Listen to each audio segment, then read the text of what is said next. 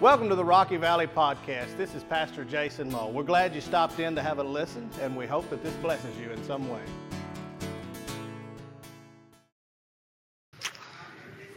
James chapter 1. James chapter 1. James chapter 1. We'll be in verses 9 through 12 tonight. The title of this evening's message is Poorly Rich and Richly Poor. Poorly rich, richly poor. As we continue our study through the book of James this evening, we'll be in these verses, and let's remember a few things that we need to keep in mind as we build through this book. First, I think one of the most important things we can keep in mind as we study through this book is who James is writing to. He's writing to the dispersed Christians, those who have been scattered due to the persecution, those who have been forced away and pushed out and scattered abroad, and they're out and apart from their homeland, so to speak. And he's writing to them, but they are the brethren. They are Christians. They do know Christ as their Savior. And he's writing them that they might reflect on their lives and the way that they are living now that they are dispersed and far away from home. And I think he's looking to do a couple of things. One, calling them to remember what it means to walk a Christian walk. So they're not close to home. They're not where they've been comfortable. They're not where they first learned about Jesus, you might say. They're not right there close to home. And as they scatter around, he wants to remind them of what it looks like to walk in the Christian faith, what it looks like to have a Christian walk.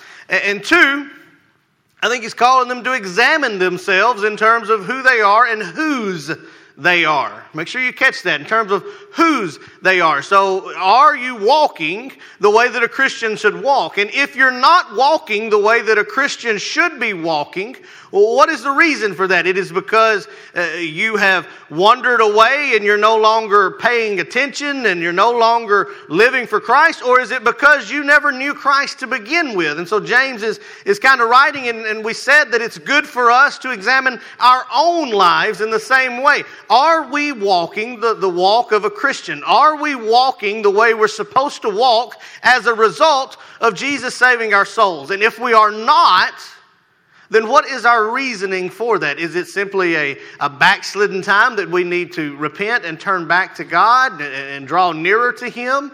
Or is there a deeper situation in our life? Did we ever really know Him?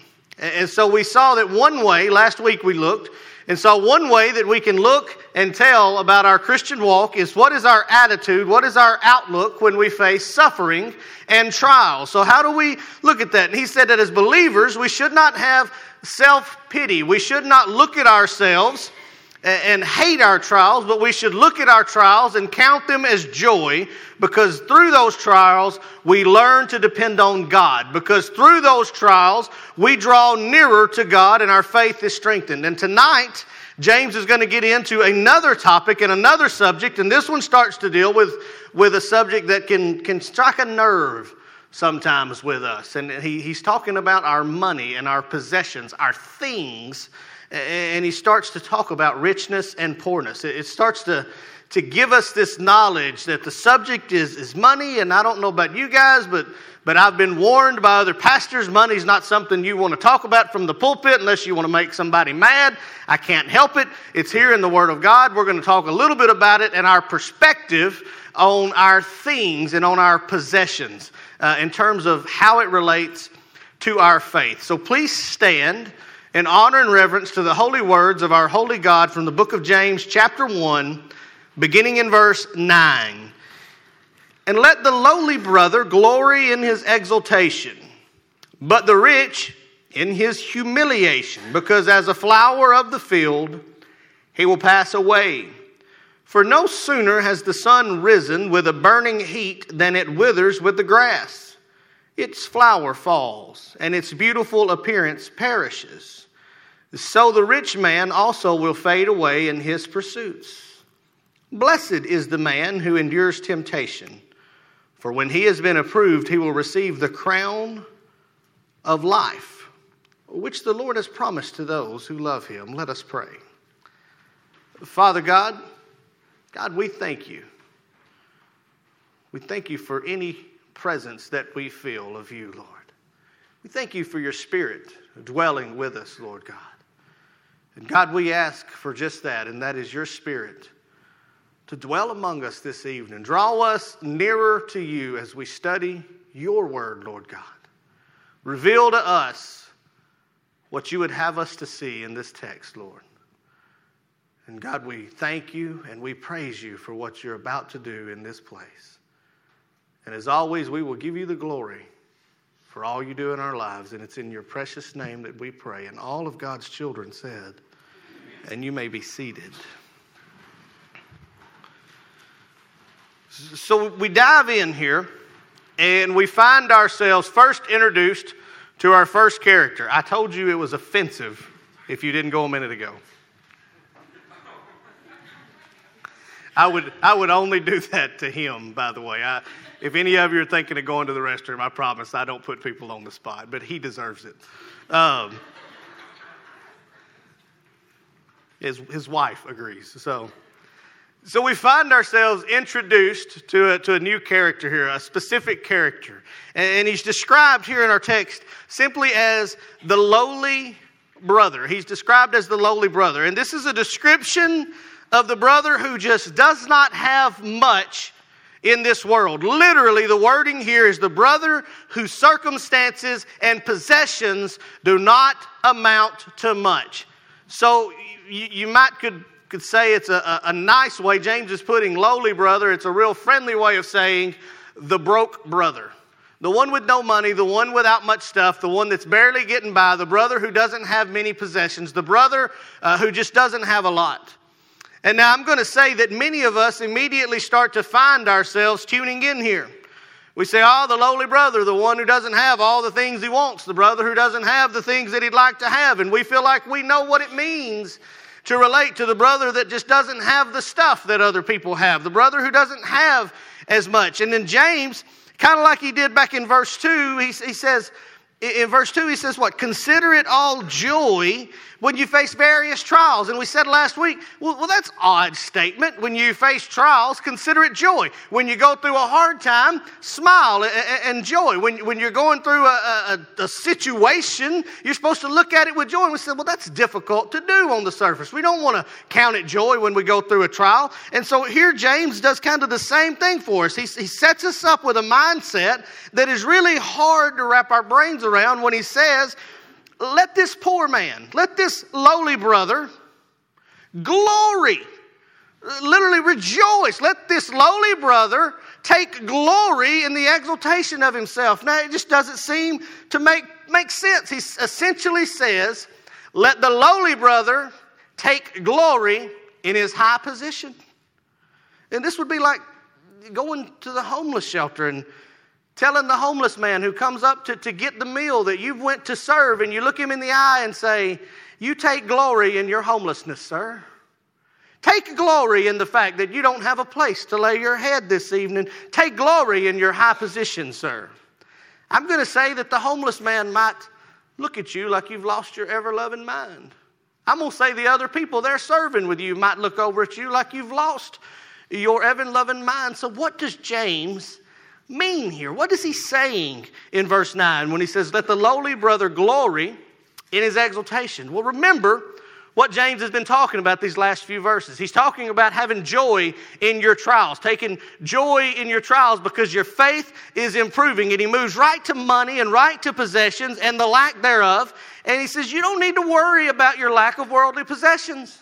You don't need to focus on the fact that you don't have the things that you'd like to have. You don't need to focus on the fact that your car is not as nice as someone else's. You don't need to focus on the fact that your house is not as big as someone else's. You don't need to focus on the fact that you don't have the things you think you deserve or that you think you should have. That's not where your focus should be. You don't need to worry about your lack of worldly possessions. He's saying you should glory simply in this fact that you are a child of God. Because what do you have to exalt if you don't have any possessions? The only thing you can exalt in is the fact that you belong to the Most High King. He's saying you cannot spend your time focused on these temporal things that pass away. You have to look at what you do have, and what you do have as a child of God is an eternity that has been signed and sealed and delivered, and that is where your exaltation comes from. He's writing here to the dispersed. And so think about what that means.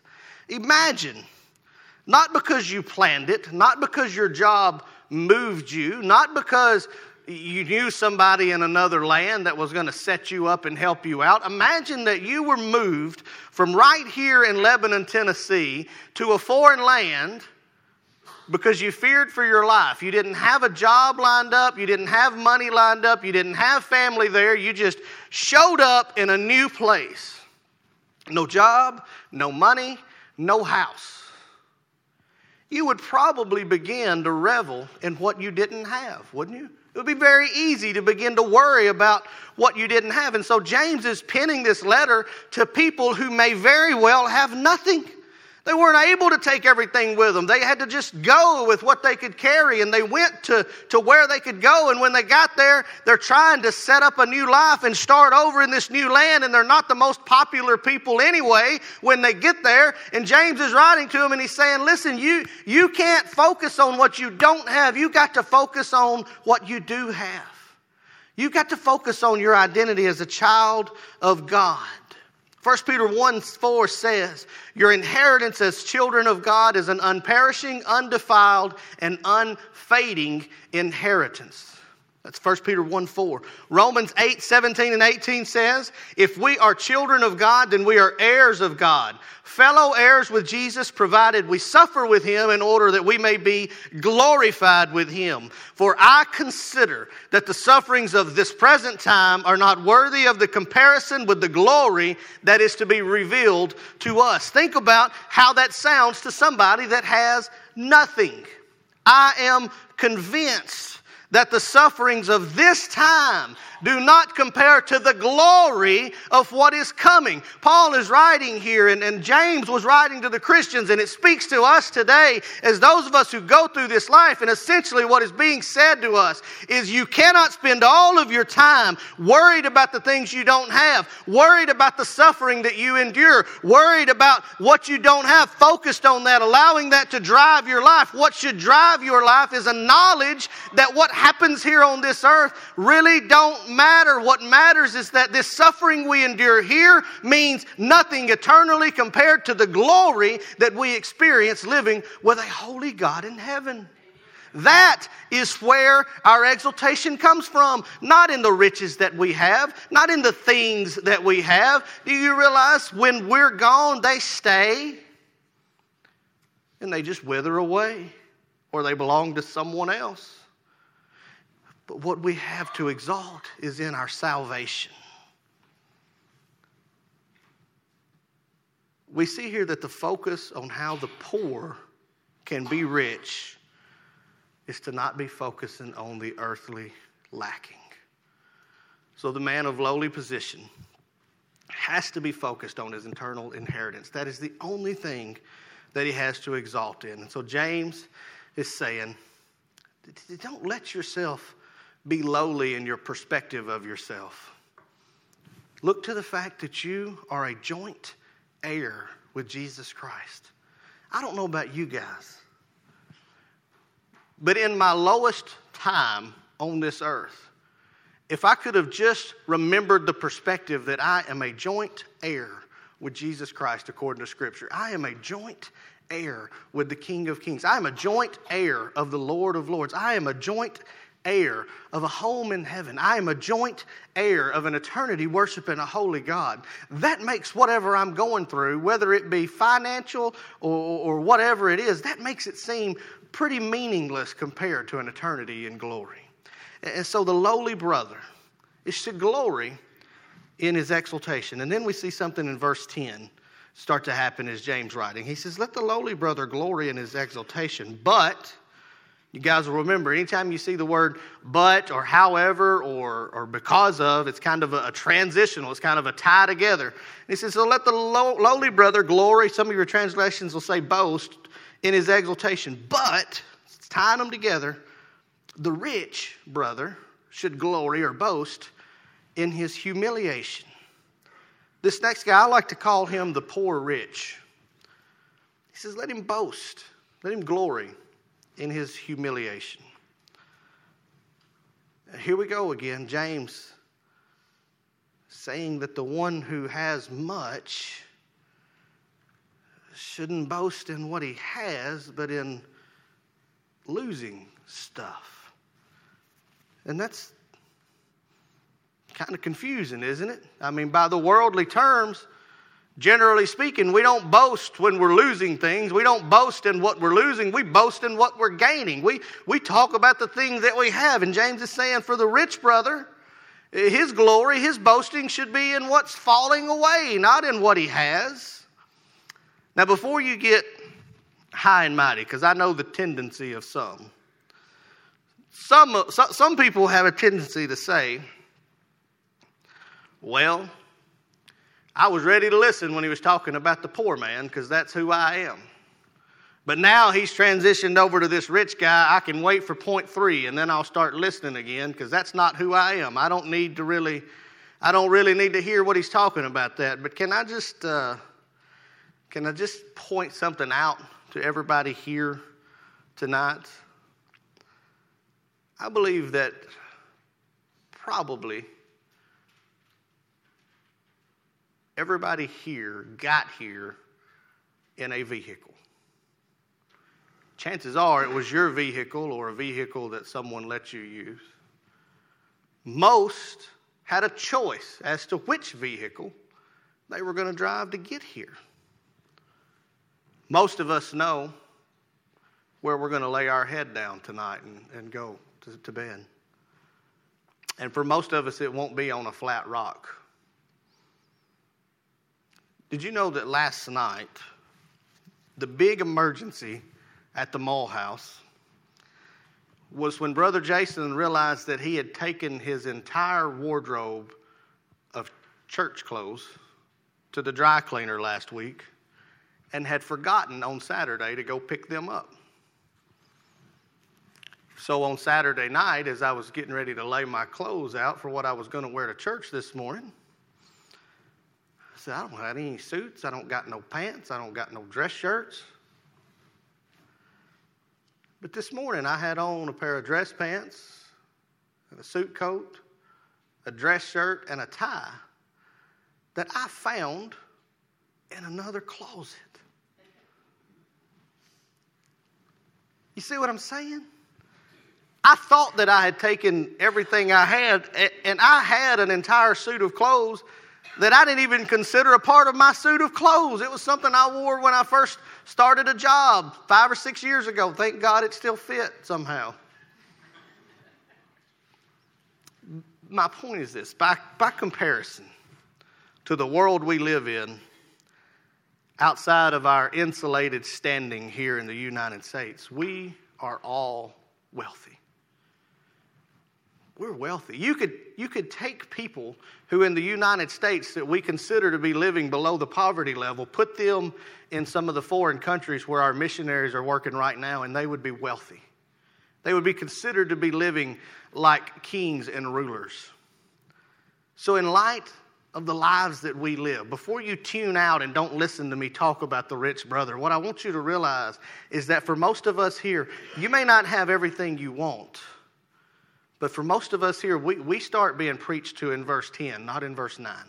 For most of us, verse 9 is a knowledge verse. Verse 10 is an application verse for us because it's where we live. And James says to us, boast in your humiliation. Kind of like telling a businessman, boast not in the riches you accumulate, but in the money that you're losing. Don't boast in what you're gaining. Boast in what you are losing. So how does that work? Well, it's a test of faith as to how you view your financial standing. It's a test of how do you look at your possessions. I don't want anybody to go out of here tonight and say, well, Brother Jason said we wasn't supposed to have nice stuff. If we do, we're not really Christians. That's not what I said. I didn't say there's anything wrong with having good stuff. If you've got a lot of money, you should give some to your pastor. We'll put it towards Project Renew, don't worry. But what I'm saying is, how do you view your possessions? What do they do to you? Remember the rich young ruler who went to Jesus? He didn't struggle with the laws. He knew the laws. He had known them since he was a child. He had even upheld them, he says. I have kept them since I was a young man. He had no problem with the laws and the rituals and the things that he was supposed to physically do. He had those under control. He had obedience under control. I know what I'm supposed to do. I got no problem doing it. But what did he have a problem with? Why did he walk away not knowing Jesus? Why did he walk away not being a saved man, a changed man? He walked away because Jesus said, you need to lay your riches down and come and follow me. And the rich young ruler walked away saddened because he had many possessions. And so his glory was not in his humility. His glory was not in what he was losing. His glory was already in what he had. He was placing all of his faith in the things that he had accumulated instead of looking forward to what was tomorrow or what was for eternity. And as James writes about trials, and he says, count them joy. Count your losses even financially as a way that you may be drawing nearer to Christ, learning to depend on Christ to get you through. You see, trials, they kind of have a way of making the playing field between the rich brother and the poor brother a little closer to level in terms of an eternal perspective. Because that's where we have to get to. We got to get to this point before we learn to depend on God. You don't depend on God when everything's going well. You don't depend on God when you have all the things you want and all the things you need. You learn to depend on God when things are kind of struggling. So why does the rich brother boast in his losses? Why does he boast in his losses? Because the point is this. I think James's whole point is this. He said the poor brother, he's boasting in his eternal inheritance. He's gaining something when he gets his eternal inheritance, and he has nothing on this earth. But for the rich brother, it's going to be a little harder maybe for the rich brother to focus solely on his eternal inheritance because he has these things on this earth. But what's James saying? You got to boast in what you're losing. Well, what are you losing when you go to your eternal inheritance? What did we say? What happens on this earth? All of your riches, all of your houses, all of your cars, all of your monies, all of your bank accounts, 401ks and B's and C's and D's, they just stay here and they don't amount to an eternal hill of beans. And so for the rich man, I'm not saying you shouldn't have retirement plans. You should be frugal with your money. You should be intelligent with what God blesses you with. That is not what I'm saying at all. There's nothing wrong with having money in the bank. What the problem is when that is where your faith is. And James is saying if you've got stuff, you need to realize that you should take joy in the day when you don't got it no more, because that's when you will be eternally with the King. Your exaltation comes from the humiliation of losing all this stuff on earth and gaining the same inheritance that the poor man gained. Because as long as you're here on this earth, there's this standard, rich and poor. But when it comes to the eternal inheritance, it's all about saved or not. And that's what James is saying. The rich man has got to come to here, the poor man to come to here, and the glory all comes in your position with Christ. So the poor boasts that his inheritance is not of this earth. The rich is to boast in that his joy doesn't come from what he has here, but what is eternal, what is found in his eternal inheritance. And then James goes on to give us a warning. He goes on to say something to the rich man. What happens if you can't get there, rich brother? What happens if you're not living a life so dependent on the exaltation that comes from knowing Christ? What happens if you can't get there? Look at the end of verse 10 and verse 11. He says, because as a flower of the field, he will pass away. No sooner has the sun risen with a burning heat than it withers the grass. Its flower falls, and its beautiful appearance perishes. So the rich man also will fade away in his pursuit. So what happens if the rich man cannot let those pursuits go and cannot focus on the heavenly things? Well, he'll be like the flowers and the grass. And this description here, James is writing, and they would have all known it. Remember, even though they're dispersed, they're kind of still in a region, and they were all from the same general area.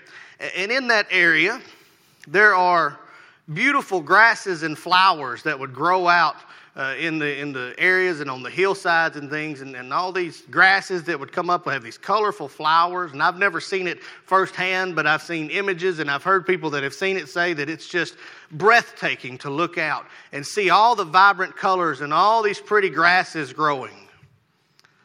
But they grow in the winter, and by midsummer they scorch and they're gone. And there's even times when they're flourishing in the mornings, and they say that when the wind changes direction and is no longer coming from one direction but from the desert, it brings with it an intense heat. The temperatures start to rise, and those winds are called the Sirocco winds. And these winds come in, and suddenly these flowers and grasses that were so beautiful just a moment ago, that intense heat blows through with the winds, and they're gone. Just like that. They just wither away, and the colors are no longer vibrant. It's just this brown, nasty plant that's been withered by the heat in just a moment. And James is writing the wealthy brother, and he's pointing out this fact. Your riches, your monies, all the things, you can work an entire lifetime to save all the money you can stand to save, and the blowing of a scorching wind can eliminate it just like that. Just like that. What are some scorching winds that we see today? I've heard stories of people who live their lives having been very good with their money their entire lives and have the Sirocco wind of cancer eliminate their savings just like that as they struggle to pay their bills. I've seen and heard of people whose family have fallen into a situation, a legal situation or something, and suddenly a lifetime of savings is gone just like that. Even more, I've seen people live their entire lives saving and saving and saving and saving and saving, and then pass away with a bank account full of money that their kids end up fighting about most of the time, unfortunately. But it was gone just like that. In a moment, they went from being earthly rich to being on the same level as the one who was earthly poor, where their standing and their exaltation came down to whether or not they knew the King of Kings, regardless how much money they had on this earth. I've heard it put this way: I've never seen a hearse with a luggage rack for you to put your stuff on. That's kind of what James is saying. You spend all your life chasing after the stuff and the love of money, and you're going to at some point look back and realize that you've been finding your joy in the wrong place. You've been finding your satisfaction in the wrong place. Because if your joy and your happiness and your security is found in your finances, what are you going to do when it's gone? Because it will go away. And it can happen just as quickly as the winds can shift and scorch the grass on the side of the hill. So what does that mean to us? What does that mean to us? Well, it means simply this. We don't take our joy in whether we're rich or poor, earthly. We take our joy in the fact that we belong to the King of Kings. As children of God, we belong to the King of Kings. He is immutable, invincible, omniscient, omnipresent. He's everywhere. He's always. He's the King of Kings. He's the Lord of Lords. He's the Messiah. He's the deliverer, the sustainer, the creator, the Alpha, the Omega, the beginning, the end, the one who's coming in on a white horse, the one who signed and sealed and delivered us, the one who spread his arms on a tree and shed his blood for me, the one who died, the one who is holy, the one who loves me enough that while I'm not holy, he provided me a way to be holy. And if I can't exalt in that, then no amount of money is going to bring me pleasure. No amount of money is going to bring me happiness. How many rich people do you know that are really all that happy apart from having a lot of toys? Now, they're happy when they're driving their fancy car. But can they lay their head down at night and know, I belong to the King of Kings eternally? And so let's remember how we wrap up this whole section, because really from verse 2 all the way through verse 12, it's kind of a chunk of the letter that runs together. I know we split it up into 2 sermons, but verse 12 kind of gives us our conclusion of these 9 verses. And he says this: blessed is the man who endures his temptations. That word is synonymous with trials. Blessed is the man who endures his temptations as trials. For when he has been approved, he will receive the crown of life which the Lord has promised to those who love him. Your trials, your tribulations, your hard times, your experiences, your bad times, your good times, your rich times, your poor times, every one of them,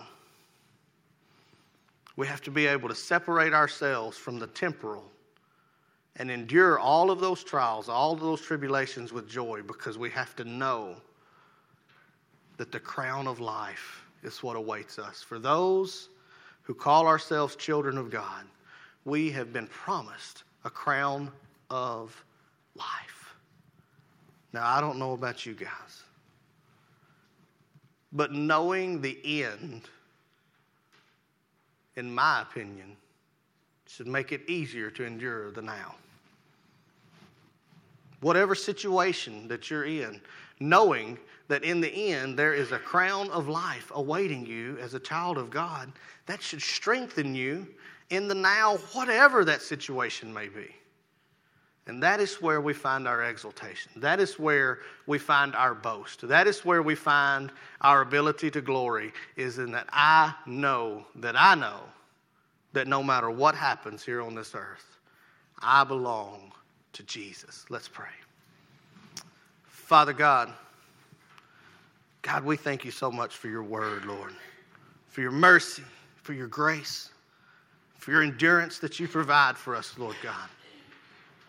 God, we thank you that we can take our glory in simply knowing that no matter what we have, what we don't have, what we endure, what we've been through, and what we're going through, God,